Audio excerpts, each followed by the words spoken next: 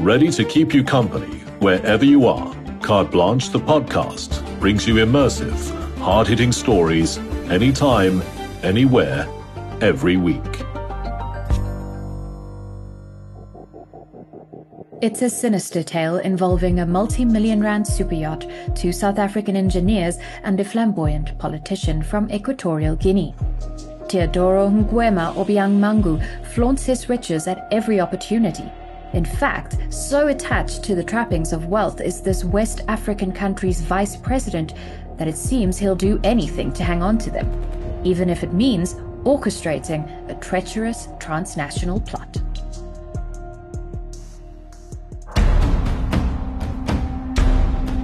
It's the middle of the night on the 9th of February. 2 South African engineers are dragged from their hotel rooms in the West African state of Equatorial Guinea, detained on drug charges. He phoned me to say to me, "I don't think I'll ever see you again." And then the phone was taken away from him. La policía ha detenido a 2 sudafricanos por fumar la cocaína. A local news channel says they were in possession of bags of white powder. No, never in my life. That's not mine. It's definitely not mine. Protesting their innocence, they're at the mercy of a country with a questionable human rights record. When was the last time you saw your dad here in George? Die 8de Januarie. Their detention thrust them to the center of an international controversy. Is it possible they're being used as pawns in a cruel game of tit for tat? Victims of a powerful and angry elite.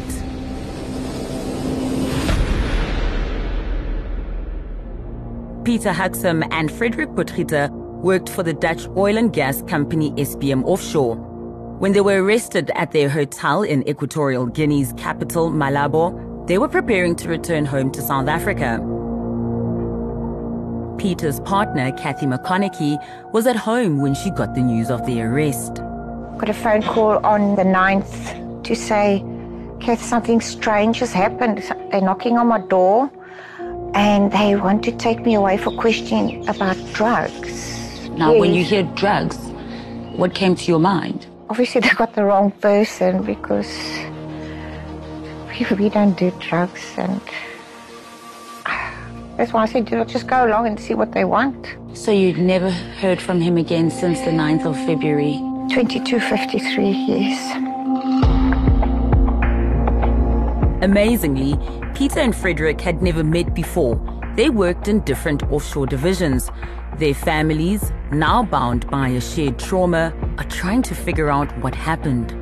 When was the last phone call that your family got from your dad? Hy was by die hotel. He was at the hotel. He said, "Good night, sleep well, I will see you tomorrow." When you got the phone call with the news about his arrest, what's the first thing that came to your mind? We didn't know what was happening. My father is not someone who would get involved with things like that. So we didn't know why. Nothing. The men's lawyer appointed by SBM Offshore says his clients unequivocally deny the accusations. Equatorial Guinea was one of Africa's poorest countries until oil was discovered in the 1990s. Its president, Teodoro Obiang Nguema Songo, is among the world's longest-serving rulers and one of its richest. He calls oil manna from heaven, partnering with big multinationals to extract it. Peter works offshore 5 weeks on, 5 weeks off. We do lots of traveling together. We have lots of fun moments. If he's out on the water, he's very happy. The grandchildren play a big part in our lives. Yeah. Kathy and Peter live in Langebaan on the Cape West Coast. Peter's quiet. He is very giving. He wants to just do good for everybody. Frederick Potgieter's home is in George, in the Southern Cape. Most of the time, when he's at home, we catch fish, or we camp, or braai. In this close-knit family, Jolene and her father are inseparable. He is the man I've always looked up to. He is loving, a people's person. He is always there for me, a strong shoulder. It's okay. The families were told Peter and Frederick were sent to Black Beach, a prison with a sinister reputation and one that gained notoriety after the controversial arrest of another South African a decade earlier. To survive one night in that place is a miracle. You know, you've got murderers, the women get raped, the children get raped. Daniel Janse van Rensburg had been dumped into Black Beach after a deal with one of the president's relatives, a prominent local businessman, turned sour. But his actual jailer appears to have been a far more influential figure, the vice president and the man in overall charge of the country's security and prisons. Oh, and he also happens to be the president's son. His name is Theodore Ngema Obiang Mangu, simply known as Theodorin. They think they're above the law. The family, there's no democracy as such. And once the law doesn't suit them, then they just step above the law. Daniel believes he'd never have been freed had it not been for a now former judge. Former because he fled Equatorial Guinea after speaking out against corruption in the judicial system. At the time, Juan Carlos Ondo Ange was president of the Supreme Court, and he found Daniel was being held without evidence. Daniel's case should have been brought to justice as an alleged breach of contract, not as a criminal offense. There was no need to violate his rights as a citizen to be in prison. So is it fair to say that Daniel was actually innocent? Of course he was innocent. It was a business matter. This is not a criminal issue. Nobody should be kept in prison for that. After more than 400 days in appalling conditions, Daniel was freed and allowed to return home.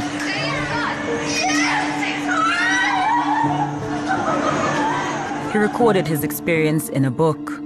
It was really very difficult, you know, because you've got to remember all the bad things and you've got to concentrate on the very things that you tried to forget. But could these two strikingly similar but apparently unconnected incidents be linked? Is it possible Peter and Frederick are paying a grotesque price for Daniel's pursuit of justice? When Daniel was released, he set about suing the vice president, being Theodorin Obiang, on the basis that he had been the minister in charge of prisons and security at the time. Errol Alston has fought similar cases across Africa and became an advisor in Daniel's case for damages against Theodorin. It took 5 years, but in a landmark ruling by the Western Cape High Court, Daniel was awarded 39 million rand for illegal incarceration in Black Beach and torture. To settle the court order, 2 Cape Town properties belonging to Theodorin, including an opulent mansion, were attached in 2021. Daniel, though, has yet to see a cent of the damages awarded. What was causing all these delays? The vice president appealing every step of the way. Every judgment he appealed, and that resulted in enormous delays. But then came an incident that appears to have sealed Peter and Frederick's fate. On the 7th of February this year, a super yacht called Blue Shadow, believed to be another of Theodorin's many assets, was attached in Cape Town. The move outraged the Playboy vice president, who appeared to threaten reprisals in this tweet. They must release the ship or face diplomatic consequences. What do you make of the tweets following the seizing of the Blue Shadow? Well, it's hardly coincidental. There clearly is a link. Theodorin has been accused of corruption in various countries and is famous for his lavish lifestyle.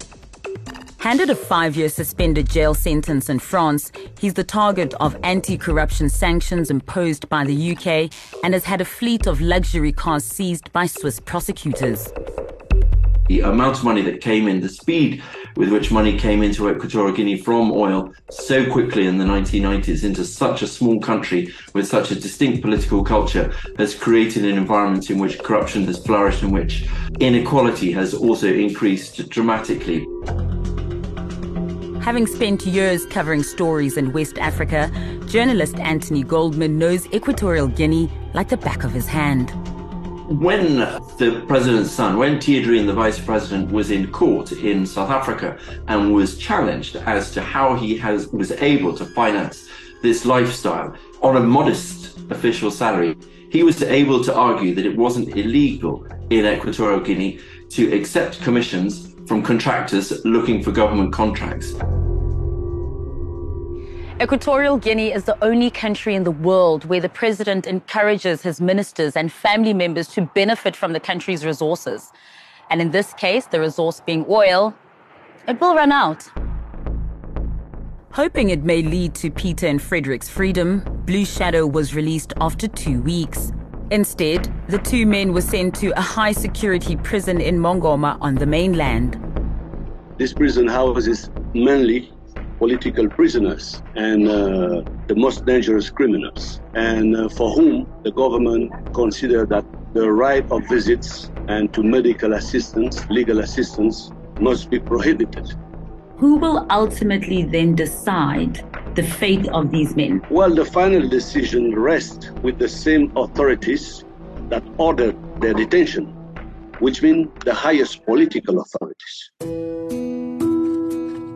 Back home, the clock is ticking.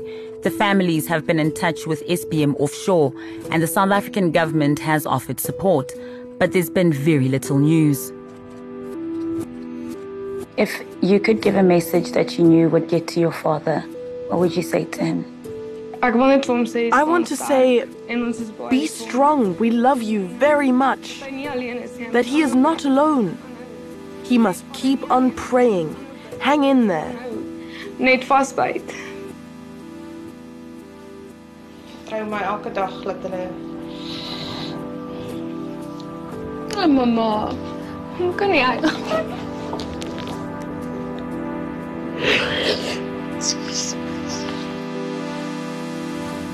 Peter, come home, we love you. On the 15th of March, company representatives managed to visit Peter and Frederick in prison, which they felt was a milestone. But the prospect of real justice is uncertain.